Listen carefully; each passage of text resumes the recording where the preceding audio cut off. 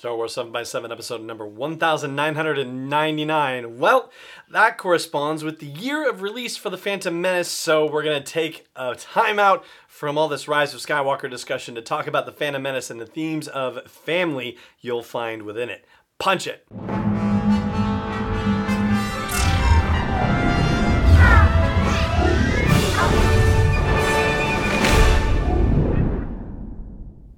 Hey Rebel Rouser, I'm Alan Voivod and this is Star Wars 7x7.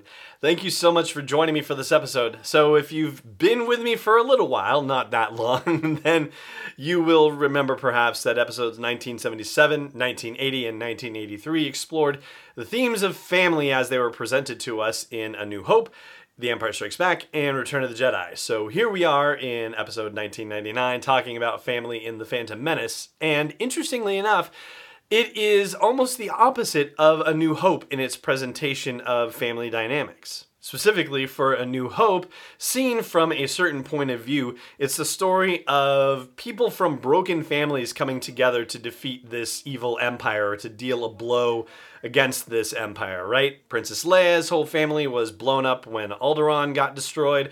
Luke's father was killed 19 years ago, wink wink, nudge nudge, and he had his aunt and uncle killed during the movie. Han Solo, who knows what his deal was at the time at least, right?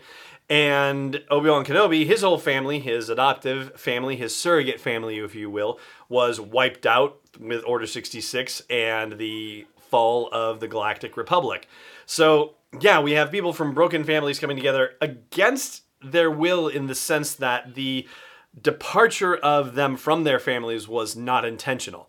However, in A Phantom Menace, the opposite is true. You have people who all elected to leave their existing families to be able to get involved in the fight that's happening here. For example, Anakin Skywalker, young Anakin, is able to be freed as a slave, and he decides to leave his mother. Yes, he didn't have to leave.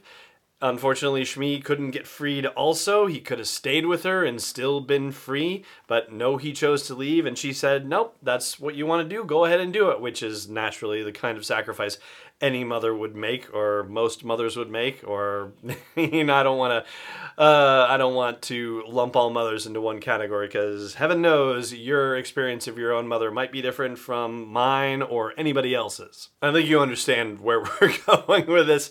Archetypally, one of those. It's the sort of thing you would expect a mother to do. Then you have the Jedi Order, and the Jedi Order is a full working surrogate family for all intents and purposes, right? So kids come to the Jedi Order, and they are there of their own free will. At some point, they're going to decide whether they really want to stay or whether they want to leave and go off and do their own thing, but most apparently do not. There are statues of the Lost off somewhere in the Jedi Temple archives of less than 24 Jedi who left the Order, although I don't imagine that includes Padawans and younglings who are like, maybe not, right? I think that's probably mostly masters and knights and so on and so forth, but yeah, they all have a choice. They can stay or go back to their own lives, and yet they have become committed to the Jedi Order and dedicated to that family. And the funny thing about it is that family works just fine when there's no conflict, when everybody just gets to hang out and meditate and do some lightsaber training and learn how to commune with animals and that sort of thing. Everything's fine. But when the Sith come along, well, yeah, that puts a wrinkle in things. And unfortunately, it kind of brings out, you want to say the worst in people? Well, maybe that's pushing it a little too far, but think about the scene where Darth Maul kills Qui-Gon Jinn, right? You have Obi-Wan Kenobi going, no! And when he comes flying out at Darth Maul, that is not necessarily a Jedi flying out at him. I mean, yes, in, all official capacities, sure. But do you think for a moment that Obi-Wan was going at Darth Maul with just defense and knowledge and peace and justice and whatnot? No, that was attack. We saw it. That was not what a Jedi uses the Force for, and that's what the Sith bring out in the Jedi, which is a really interesting conundrum for the Jedi. It's really easy to be separated from the world and separate yourself from all these troublesome emotions that come up. But when you've got to operate in the real world, well, then these emotions become part of the equation. And we see that family includes attachment, and attachment is something that happens within the Jedi Order, right? I mean, even Anakin says, we're lectured against attachment, but compassion certainly is something that we should be keeping in mind. And, this is all a part of his smooth talk to try to seduce Padme, right? Yeah, we're not going to get to Attack of the Clones for another 3 days yet, but we're heading in that direction.